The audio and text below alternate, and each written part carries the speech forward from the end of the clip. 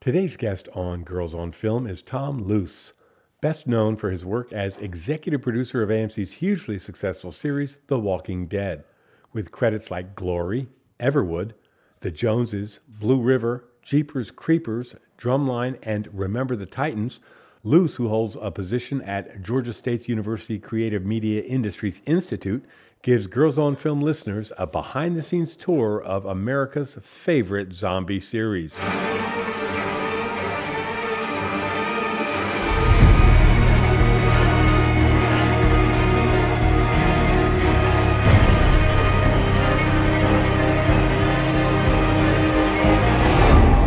Hey everybody, this is Sarah Smith, and I am with my co-host Teresa Roth. Hello everybody. And we are Girls on Film, and we are here today for the first time at our amazing sponsor's location. This place is beautiful. We are at a amazing downtown luxury apartment complex. I don't know, how much are these places? More than we can afford. Okay. So pricey. Oh, and it is beautiful. The joint is called The Lily. And, just so you can know a teeny tiny bit about it, they have electric car charging stations for people that have electric cars, which is very cool and very interesting. The place is modern. It's beautiful. What else, Port? Well, I think they actually go by the Lily Midtown. The Lily Port he's the editorial expert. Exactly. They have beautiful skyline views, panoramic windows, and a great location. And press box dry cleaning upon request. I'm sold. What is that? I don't know. We'll have to look it up. But guys, check out their site, www.lilymidtown.com. And here we go. We have a great guest today, don't we, Teresa? Oh my gosh, I'm so excited. Yep. Mr. Tom Luce is here. He is the executive producer of The Walking Dead and has done so many other amazing projects that I know you guys are going to really enjoy this conversation. Good morning, Tom. How are you? I am good, thank you. Excellent. How did you feel being stalked by Sarah on LinkedIn? I was okay with it. This is a unique place we're in doing this podcast. I grew up in Atlanta and lived actually a block or two from here, but it wasn't like this. It wasn't beautiful condos back then. It was very close to a homeless shelter and very much a transitional neighborhood. It's amazing the transformation of Atlanta from downtown where I'm at now with Georgia State University. Right. I'm at their new Creative Media Industry Institute, and Atlanta's been transformed in the last 20 years. I think Absolutely. Ever since the Olympics, and I was lucky enough to work on the Olympic film with Bud Greenspan in 1996. Ever since then, the town has really gone from being a linear city based on Peachtree Street to being much more diverse in terms of its geographical center. Right. And I think it's a very dynamic community, and certainly the film community here has grown exponentially in the last 10 or 12 years. So it's been an exciting place to be. I'm a big fan of Ted Turner, and I would love to just ask you, what do you think about his influence on changing this city?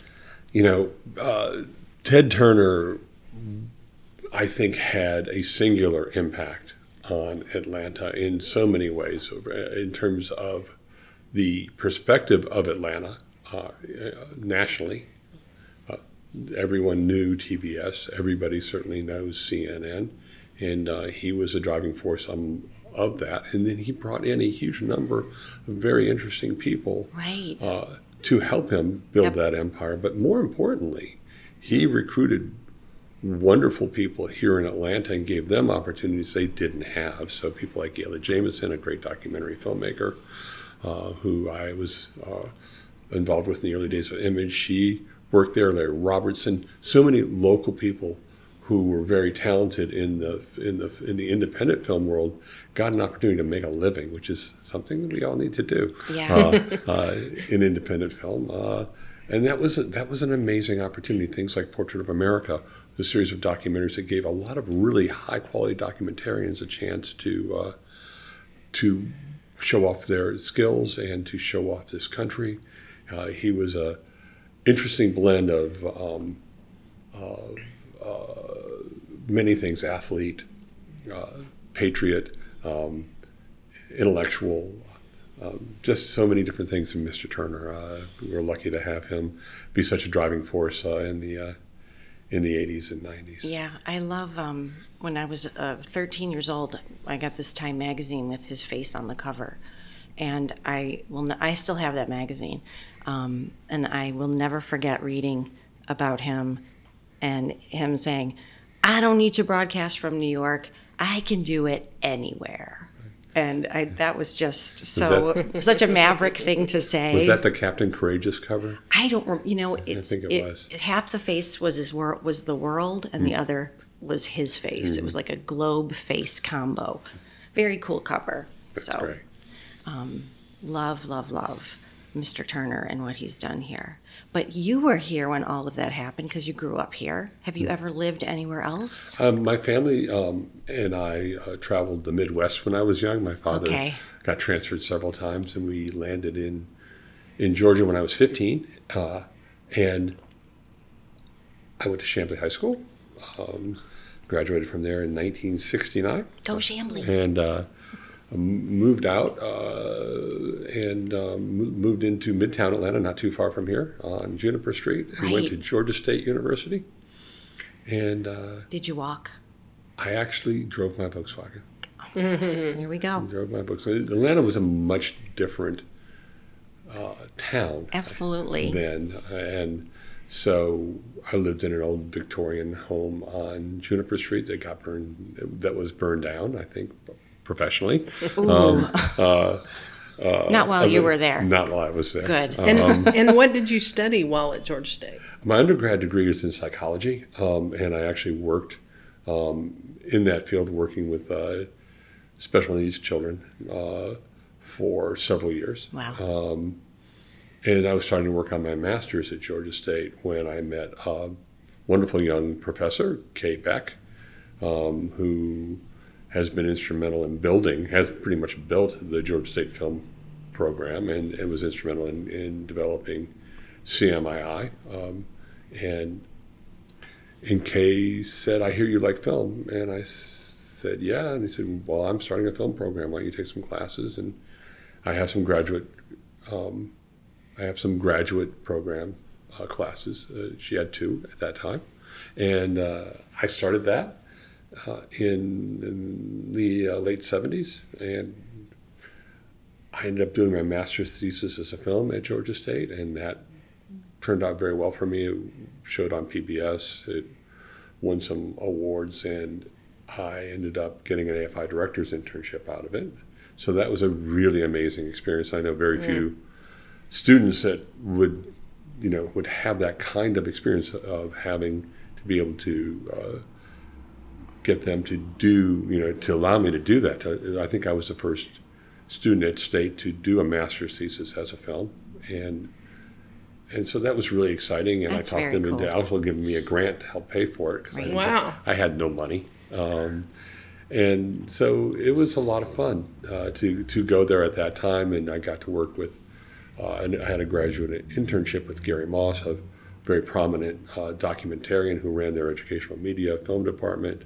I learned on high quality equipment how to do my craft, and I got to produce and direct and help edit my own first movie. So you were shooting on film. We shot on everything was shot on film Right. back then. The only if you really want to look at something that looks pretty awful but it's a lot of fun, in 1978 I produced a video of the B-52s and the Brains live at the Downtown Cafe, which is where the Highland Tap is now in the corner of Virginia. B-52s.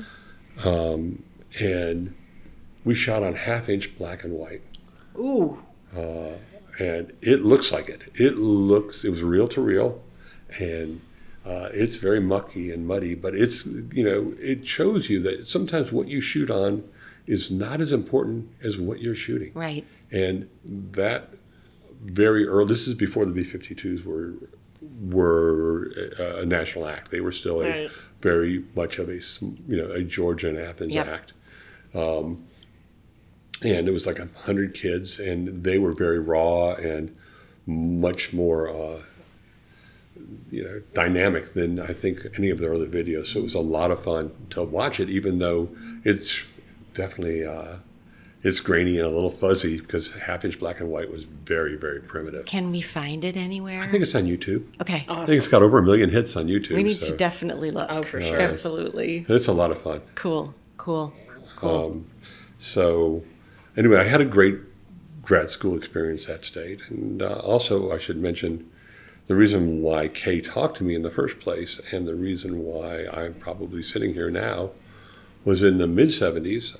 A friend of mine gave me her job at the Film Forum, a local movie theater in Ansley Mall. Gotcha. I used to go to that. And we showed art films. We showed, Buñuel and Bertolucci and Truffaut and Fellini. And we would show old classics from Orson Welles. Yep. And it was really a great learning experience, Yeah. but also the conversations of the people that came in there, all of whom were obsessed with film. Right. I mean, it gave me that passion, allowed an outlet for my passion for film. And that's never left me. And that's due to George and his pioneering efforts to bring great movies to Georgia. Exactly. We have a question here about you as a unit production manager Sure. on the film Glory. Now, we want to tell people what a unit production manager does. Well, it was assistant, right? On Glory? On Glory, indeed. I was what they called a unit manager at that time. I think I can explain pretty well.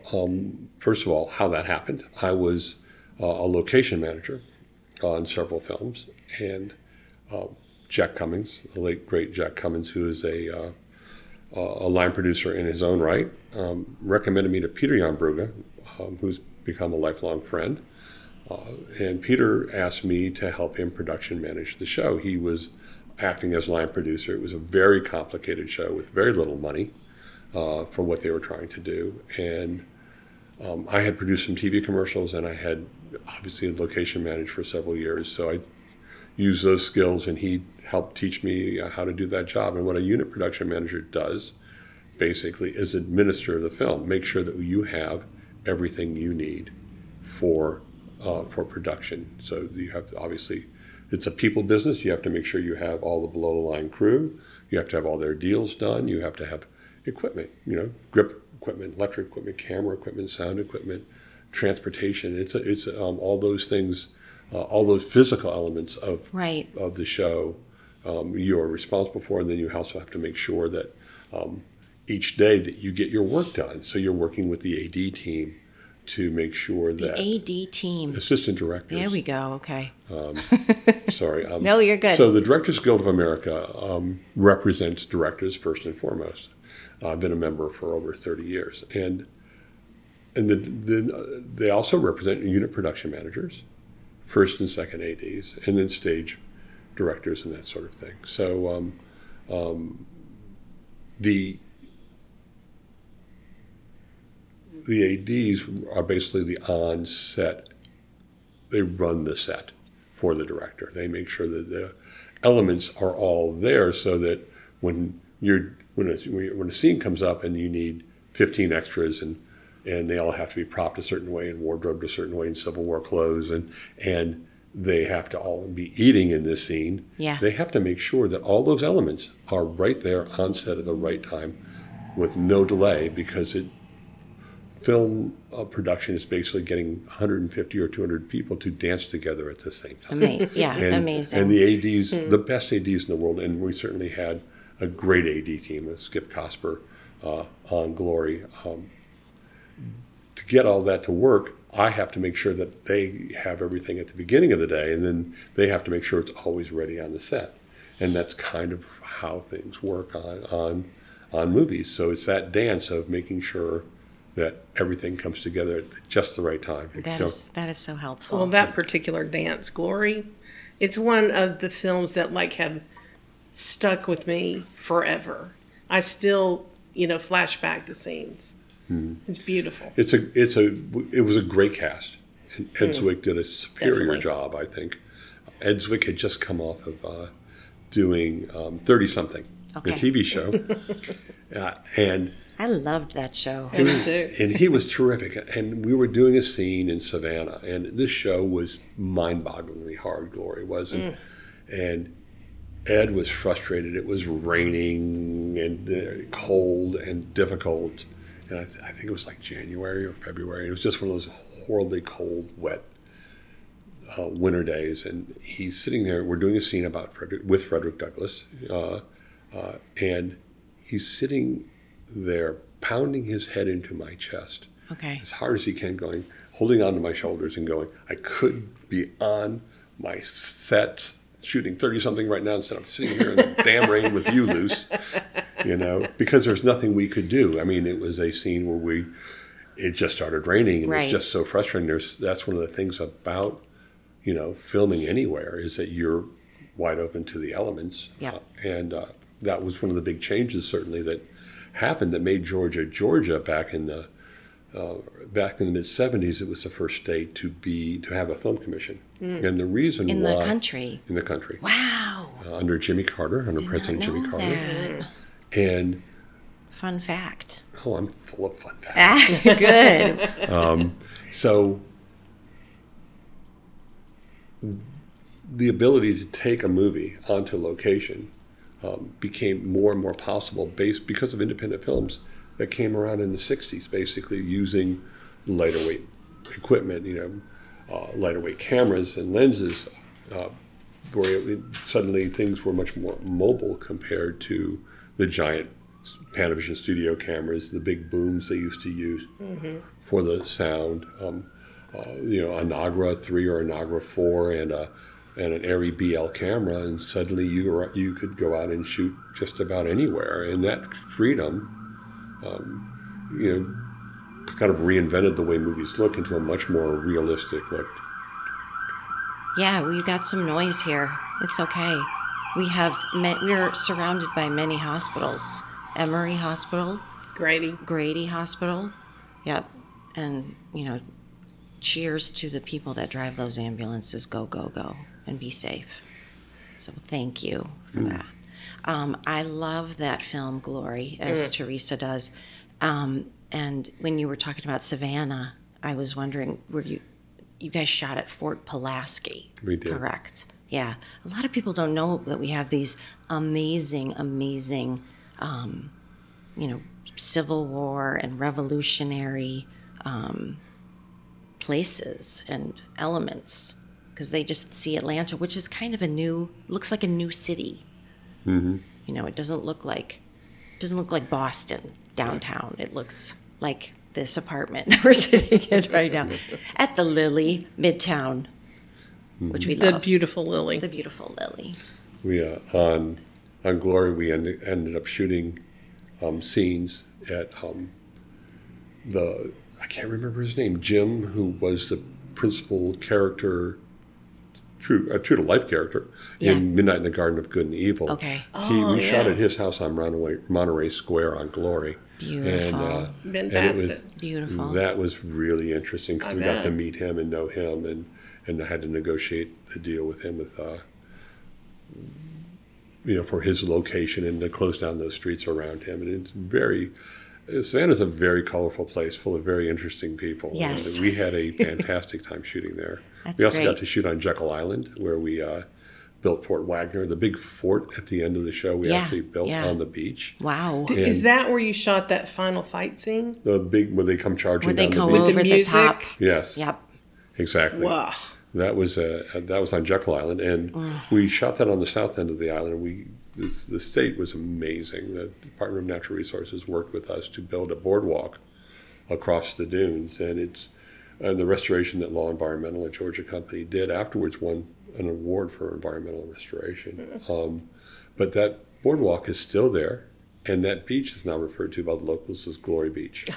Perfect. It's great. Well, Mr. Tom Luce was also very instrumental on Remember the Titans, Drumline, the Joneses. But there's one thing that caught my eye here, which might kind of lead us into The Walking Dead, was Jeepers Creepers and Jeepers Creepers 2, which I would just love to hear a little bit about. What do you think, Teresa? Yeah.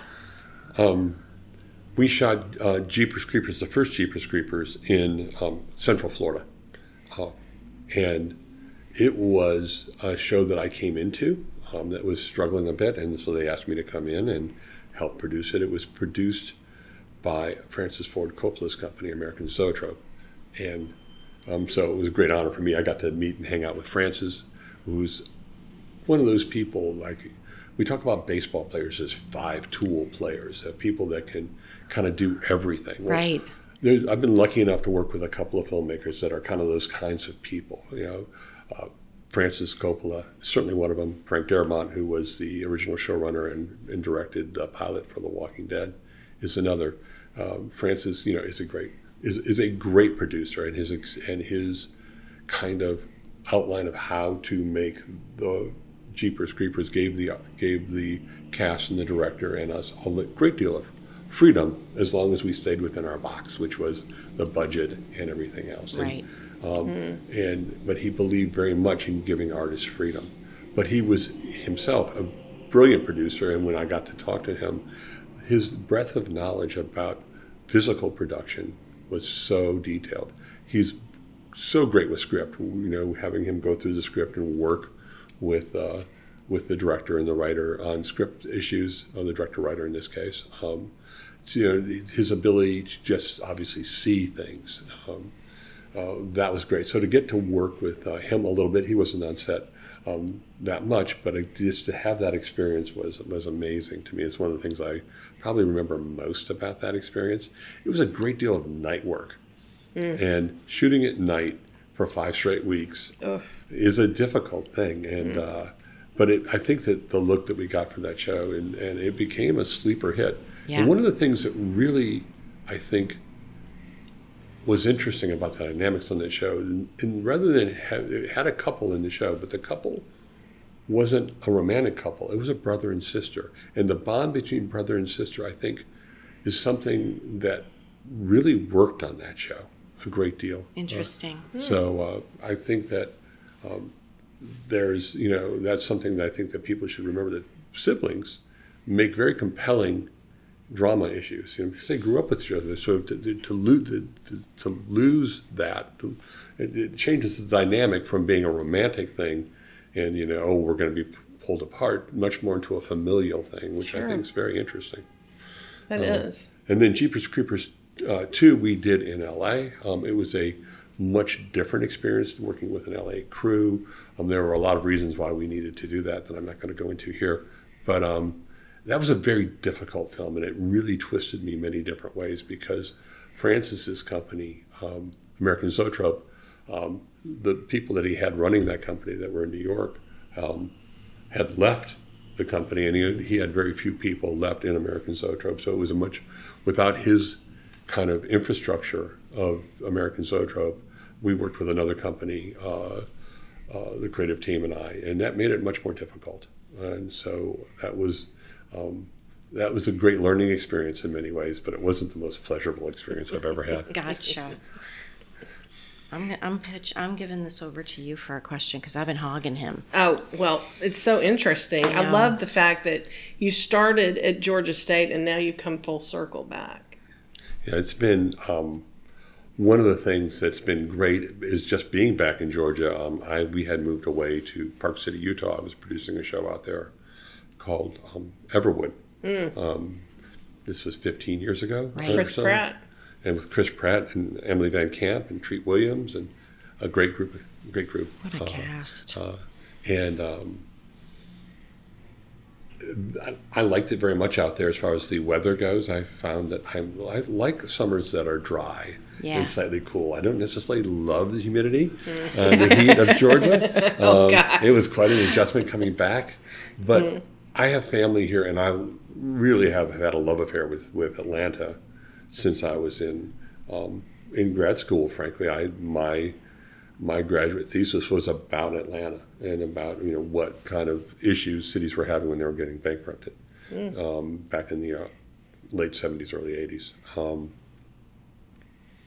So the experience of being back here, I came back here to do the movie The Joneses, and after being away for probably 8 or 10 years, was fantastic. And then that led to another series, Past Life, and another movie, The Collection. And I was in LA interviewing for a movie when I got a call from Gail Ann Hurd's office, and I met with Gail Ann and Denise Huth and Frank and the people at AMC, and ended up starting on The Walking Dead 10 years ago. So wow. So you were there from the very beginning? I think, Frank obviously was involved with the writing of the project before me, and Gail had, the show had been originally with NBC, and it was in turnaround, and then Gail met with Frank, and she really loved the material, and she asked Frank if she could try to make a deal, and she ended up taking it to AMC, and AMC loved the material and took a chance on a zombie television show, which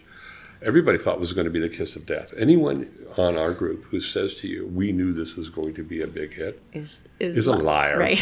Well, that is, I was so curious when thinking about The Walking Dead and you, like in the back room at the very beginning, when did you guys realize, oh my gosh, this is a monster hit? I told this story recently where there was one day on the shooting of The Walking Dead, and I always get a little emotional when I tell this story, so forgive me. No worries. We were shooting about a mile from here in the fairly popular district in downtown Atlanta, which is the old downtown area. Yep. And we had a scene where Rick rides his horse into town and then gets confronted. And so in that scene, we had to literally take over downtown Atlanta, about 8 blocks of downtown Atlanta. And our location manager, who's still our location manager, Mike Riley, and his team did this amazing job of getting the city to let us close down that area entirely, including turning off the street lights, including turning off the traffic lights, including getting all the traffic held completely around us to go around us so we would have a clear. And then we're talking about Marietta Street, and we're talking about Broad Street, and these are very busy arteries in the city. And so they said, okay, you can have it from midnight Friday night till 5 o'clock in the morning, Monday morning. Gotcha. That's the period you got it. Wow. And so I thought you were going to say one day. Our art department. So it was 2 days, 2 shooting days. But amazing. So at midnight on that Friday night, our art department descended on downtown Atlanta. They already had everything loaded and ready to go in trucks, and they we had designed trash blankets, these special blankets of trash that we could literally roll out trash into the gutters, and it would look like trash had been there for a month, and we could literally put it down in 15 minutes. We brought in burned out buses and trucks, and we had a burned out helicopter we placed. We had literally had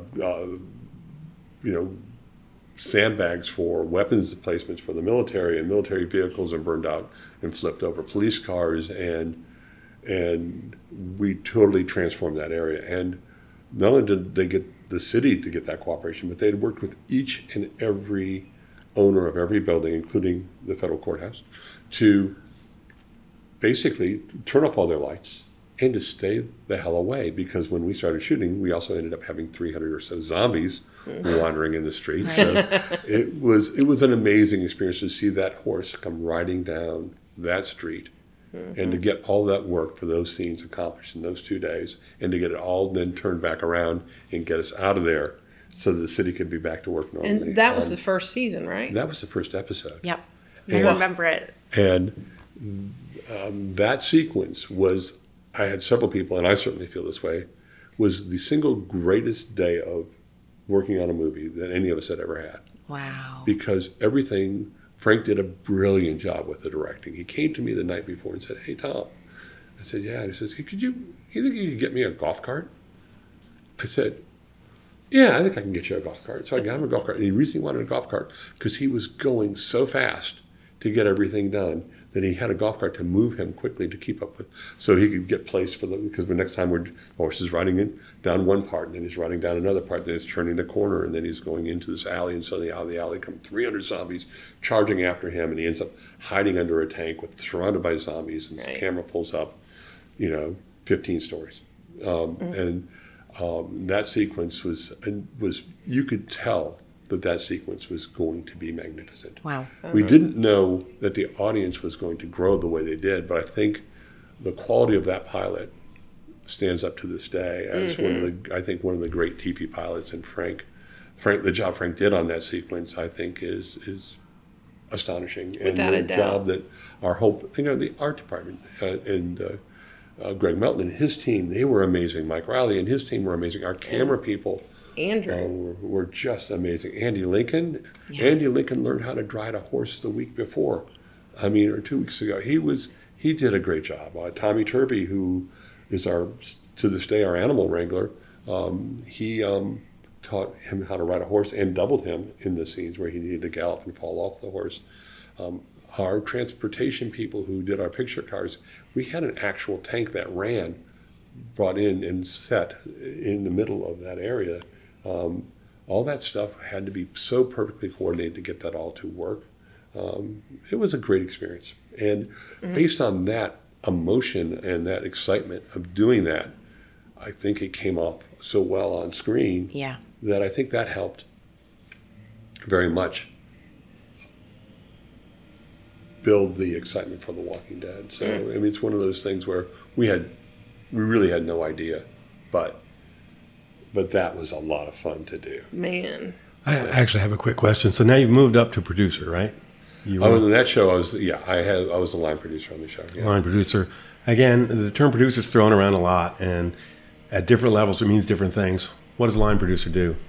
Okay, so the line producer, it can do different things on different shows. Okay, so I'm going to do a little quick kind of explanation about producers in general, and also about the difference between TV and film, because those are things that I think everybody should kind of try to understand a little bit to help explain.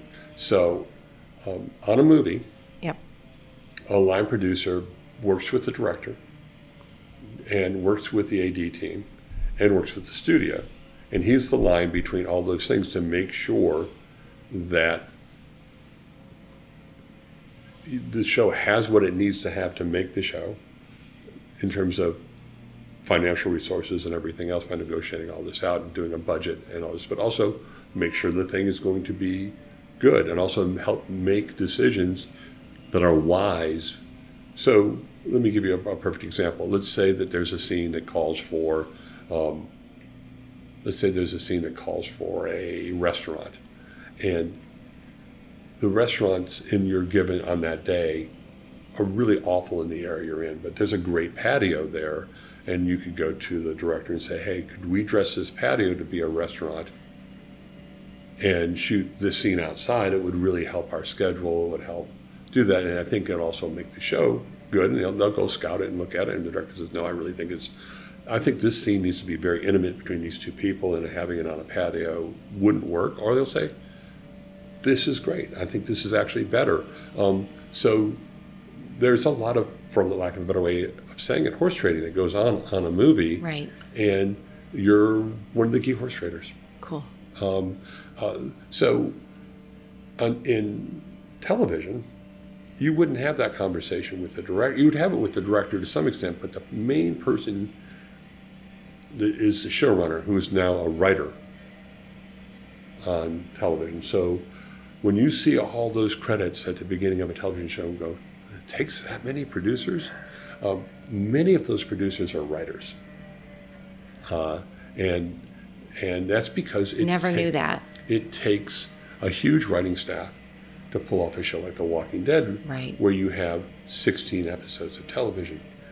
And then to coordinate, and the reason why the writer is so important as a showrunner is they have to keep the arc of that character. They have to keep the arc of that story in mind. So if I went to them and said, hey, let's shoot this on the patio. And they'd say, well, that's not going to work because later on we have to go back to this restaurant and it's a night scene and these things happen and so they know the story on a level of at least they have a pretty good idea of what the story's going to do. It changes. They can be very shifting, but by and large, the writers have a very good idea of what is going to happen, so they can help you with that same decision in a way. So that's kind of one of the big differences between film and television is that you're doing an episode is one part of a larger story, right. And the writers and their team have to be the people that protect that bigger story at all times. Right. And it's very interesting, the differences between them. Well, I just want to just take a brief moment here to say something to one of our advertisers.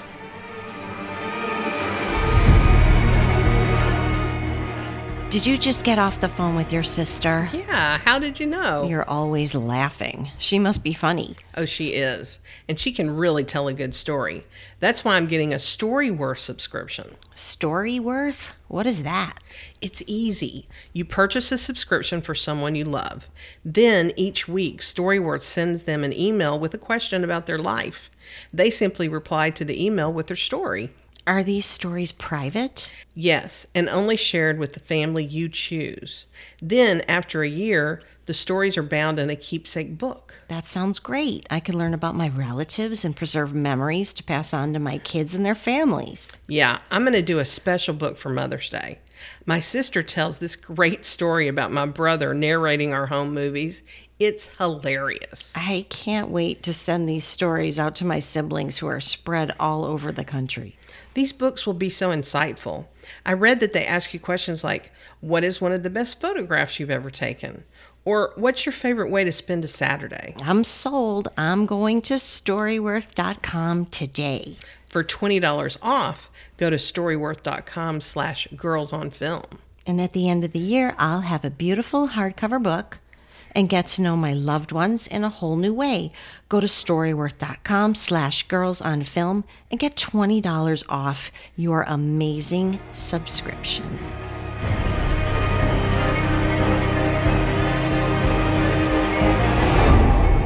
Hey everybody, we are back. And I really want to ask Ms. Roth to throw some questions at our amazing guest, Tom Luce, executive producer on The Walking Dead and many other amazing productions. Because Teresa is very knowledgeable, and she needs to take the helm here. I'm just a fan, and I'm so happy that you're here, Tom. And I do have a question. When we're talking about shooting in humidity in our lovely Georgia, what are some of the, scenes that you can think of that was particularly difficult to get through? During the first season, we shot on the roof of the old Southern Railroad building off of Spring Street in Atlanta. And Michael Rooker was in those scenes. He played the character Merle. And we went up on top of this roof, and it was I think July day, a June or July day. And I will not say which actor it was, but one of the actors came over to me and said, Tom, we have to stop shooting. And I said, why? And they said, well, I just saw a thermometer, and it said it was 153 degrees up here. Oh. And I went, well, that's a bit warm. Show me. And I went over and I looked at the thermometer, and I said, well, let's take it off of the air conditioner unit that you have it on, because that's basically an easy bake oven. Right. And put it over here. But it was almost 100 degrees that day.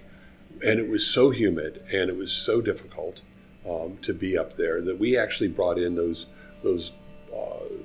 misters that you see on football fields sometimes to keep the players cool. So our people coming up and down, but the whole scene was on the roof, and you'll see shots of Andy Lincoln, for example, and you'll see that little bead of water on the end of his nose when that's real. Right. That stuff was all real. It was so Is that bloody. when Rooker was like handcuffed to the... That's when he's handcuffed to the roof. Holy cow. I'll tell you a very funny story. So we are up there, and Michael is a bit of a character. I love Michael. He is great. So his scene is he's looking over the side and he's got a gun, and so he's up there. When we first get there, he had props bring him a gun early on, and he's up there pretty much with only 7 or 8 people, and he's pointing his gun over the rail, looking down on Spring Street, going pow pow, just pretending, Well, directly across from the Southern Railroad building is the Federal Bureau of Investigation, and they see this crazy guy in a T-shirt holding a gun, going pow pow, and I got a call. You got a call. I got a call Oh my very God. quickly from our police coordinator, who was having, as a unit, was being prepared to go up and attack the building. And I went down and explained to them it was just an actor and it's just a scene. And they said, "What kind of show is that?" And 'cause that was the first season, and no one had ever heard of The Walking Dead. And, it's a zombie show. And they it worked out, and they had a good laugh, and we did. But it was just one of the things that happened. When you I love do that crazy story. stuff. That's a great story. That's a good one. Yeah. It's a really good one. Well, I know that the numbers are down just a little bit, although Walking Dead is still the highest rated show on cable. So you've got some new shows coming in. So how does that all factor in? The way people look at television now is so different than the way they looked at television 10 years ago. Very few people, well, say relatively few people, watch a show when it comes on now. So when we look at numbers for our show, we look at the +3s and the +7s and the overalls, and it's it's just a fact of life that what we used to call water cooler shows that people would talk about on Monday morning. Our show, luckily, is still one of those shows where we attract, several million people to watch it when the first time we show it, and that still happens.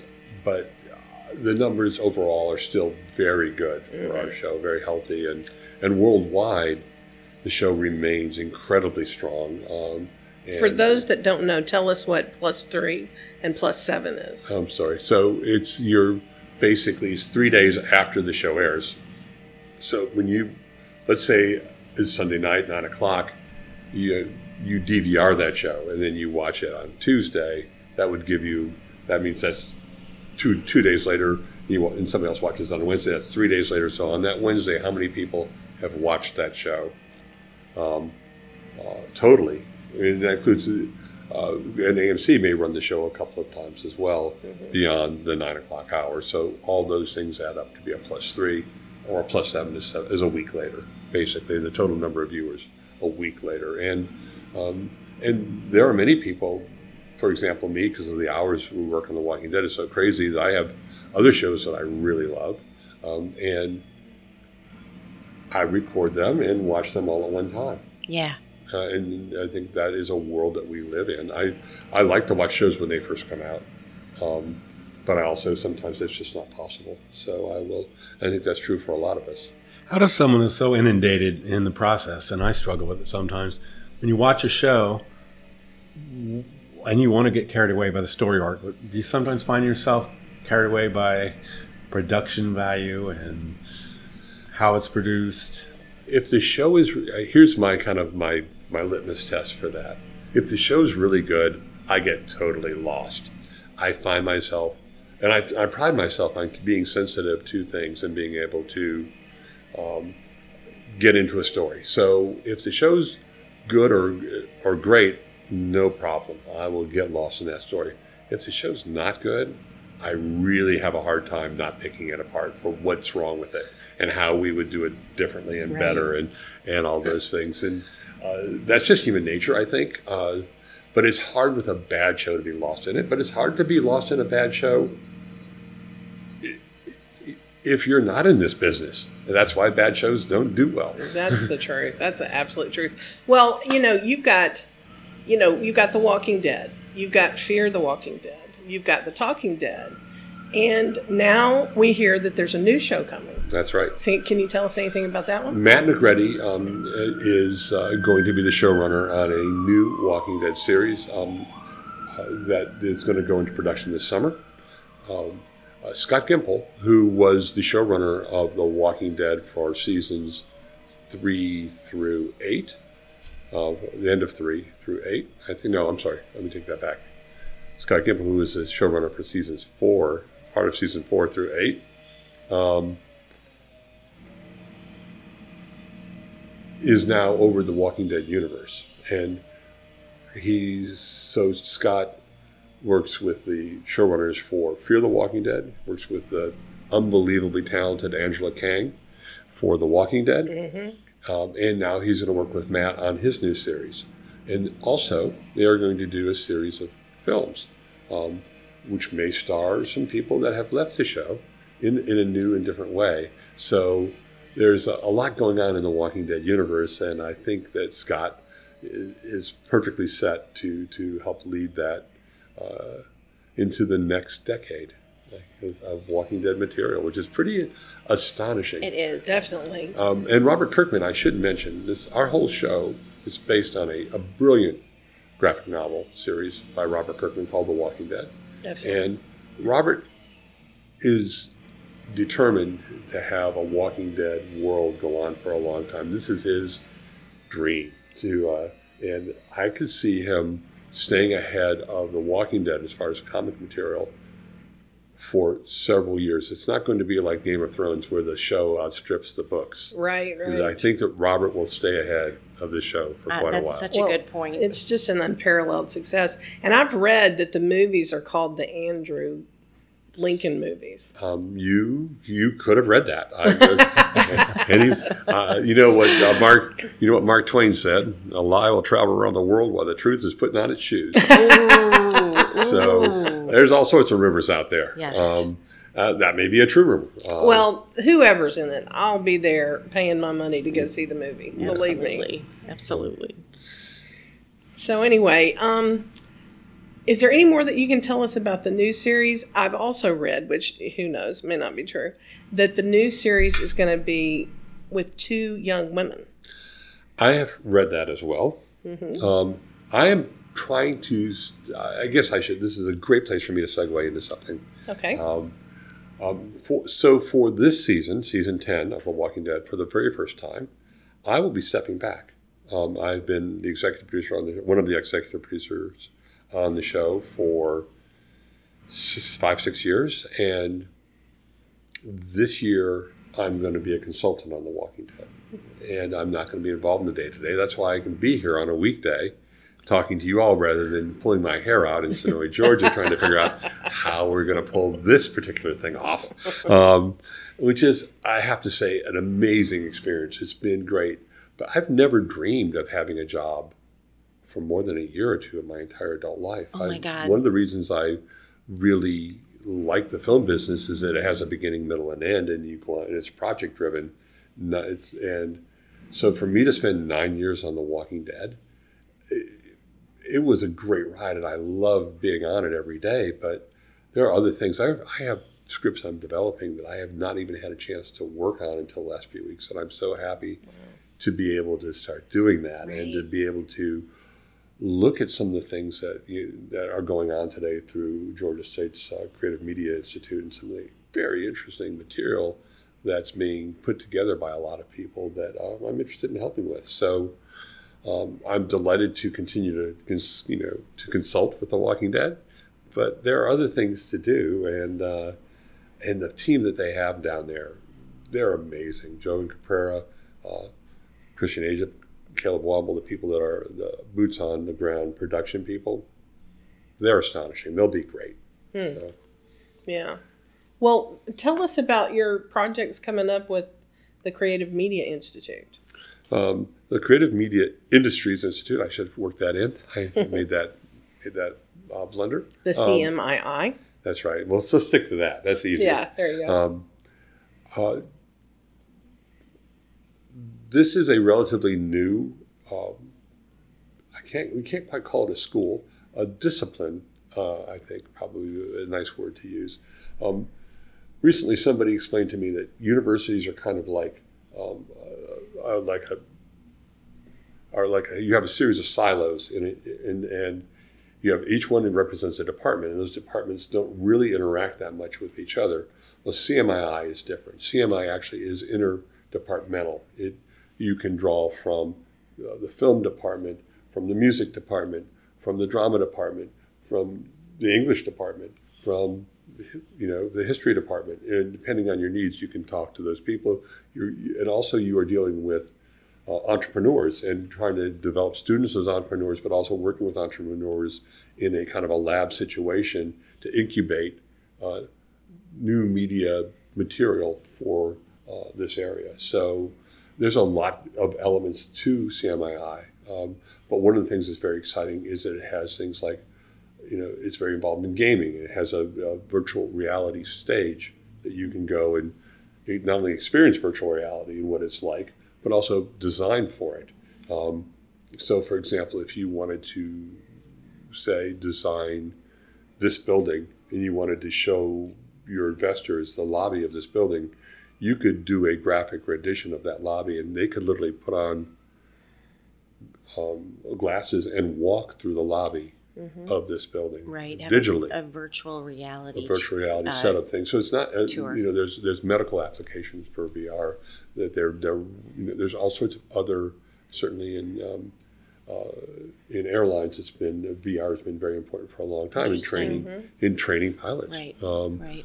So there's so many applications for VR, and for Georgia State to have this facility to help work in that area, to work in motion capture in 3D.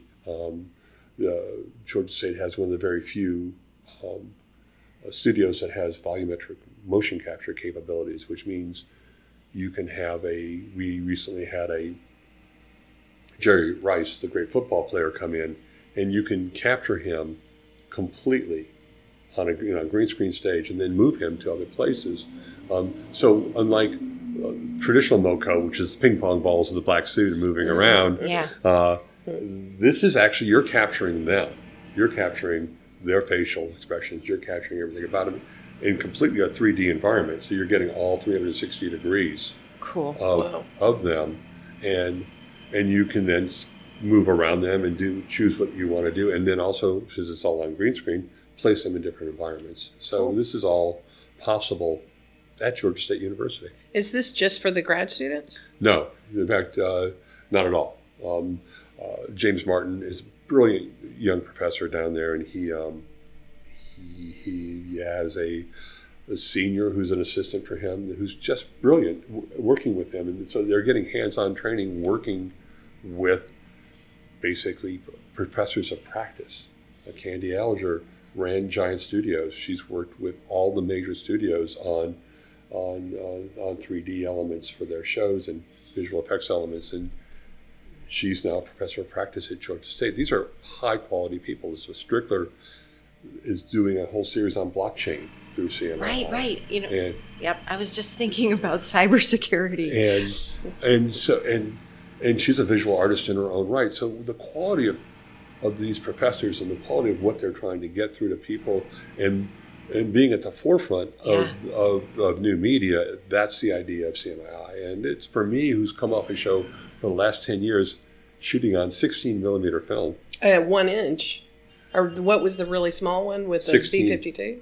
Oh, that was half-inch black and white. Yeah. No, but The Walking Dead shoots on 16 millimeter film. Wow. And so this is exciting to be seeing the other side of it, where technology is starting to take us. And I certainly am excited about being able to play a small role with that, and also to help a lot of these students who learn these things on a theoretical and on a practical level, to help them kind of bridge into the industry, because this industry here in Atlanta is really taking off. And so there's lots of ways we can help build a more creative community here. And that's one of my goals for the next couple of years. Well, it's just such a pleasure to meet you. It is. And love hearing your stories. Thank you. So nice. Can I ask one more question? Why is the choice to shoot on 16? Well, that's a great question. And it's changed a little bit over time. We recently did a test last year on whether we should continue shooting on film, because 10 years ago, when we shot on film. It was a different world. The digital's done a better job of catching up. The Alexa was still in beta 10 years ago. The Aeroflex camera that is the majority of movies are shot on digitally. But 16 millimeter, well, film in general takes light differently than digital does. Digital does things incredibly precisely. Chris Nolan gave a book to Jeffrey Immelt. Jeffrey Immelt's the president of Kodak, and Jeffrey gave me a copy of it. It's just a little flip book. And on one side it has digital representation, and it's 4 squares. And each page is exactly the same on the flip book, so nothing changes. The other side of the flip book is film. And you flip through it, and it's constantly changing because the way the emulsion takes the light is different. It's not taking it on a one-to-one, either the switch is on or it's off.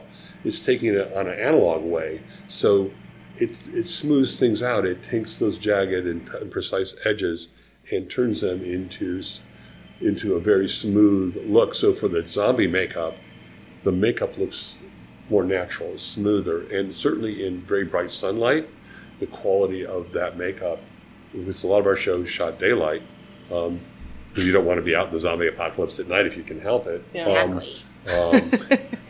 That's good advice, Tom. Thank you. It smooths the makeup out. It looks good. In fact, there were several actors when they first started making the change to digital that put in their contract that they will only be filmed. They will not be shot on digital because, frankly, they're actors of a certain age, and film makes them look a little younger. Makes them look a little. Barbara Walters has that in her contract. Oh my God. So, I'm not going to say. I know several people that did. Well, it's kind of like 50, 60 years ago, they'd shoot through like nylons or... Correct. Put Vaseline on the lens. Right. But film takes the light a little better. The contrast ratio, I think, is superior, and that's the difference between the whitest white and the blackest black. They say technically that digital's caught up now, but there's a difference between, because film is analog, there's a difference between it being technically the same and being artistically the same. Right. And I recently did a reading for a read-through of a script that I've developed with several actors, and when I was looking through the actors, I was obviously going to use some of the people that I've worked with on The Walking Dead, but I was looking at their reels to see some range of those actors for the roles I was looking for, and I looked at, they had all the shows that I've shot in the Southeast were on these reels, and I'm looking at them, then our show would come on. And to see our show side by side with other movies and television projects that are shot in Atlanta, you could see the difference that film makes. Absolutely. And you know, there's a reason why, you know, Chris Nolan shoots on film. Yep. There's a reason why, you know, all of so many, you know, people still are loyal to film. Yeah. So It's that film quality. It is. It is. right. My dad used to work for NFL Films for Steve Sable. Yeah. And What's your dad's name? Jeff Kay. He was a voiceover, long form narrator. Those guys, I'm going to interrupt you just for a second. Do it. That I did the Olympic film in 1996 and worked with several NFL film operators. Okay. And they are the greatest operators in the history of film. Those guys, Amazing. how they were so amazing Yep. to be able to run onto that field and with a Yep. long lens, Yep. hold the camera steady enough and track a football in Right. slow motion across the field. Right. Those people were artists, and people should Totally. go back and look at those films and A see documentary about them. how they did it. Let's do it. Yeah, Let's it's do a it. great operators, great people all around on those NFL films. My dad told me a story because you're talking about film, and Steve Sable would not do anything on digital. He wouldn't let the crews do anything on digital, and he's passed away now. But I think they do. They are on digital now. You're right. But one of the things that he would tell everybody was this: think of film as water, and just let it keep running. Like, don't turn the camera off. We don't care. Keep shooting, always be shooting. So every cameraman has a guy with him that is carrying a box of film. Yeah. Keep shooting. So that was really interesting about your description about the differences. Great question, Port. And Ms. Roth? I'm just overwhelmed. It's just been great, and I've loved talking to you. I'm a huge fan of The Walking Dead. Can't wait to see what comes out of CMII. Right. So everybody out there, I know that you've enjoyed it. Let us know if you've enjoyed it. Tweet us, email us, because we are Girls on Film, and we are out.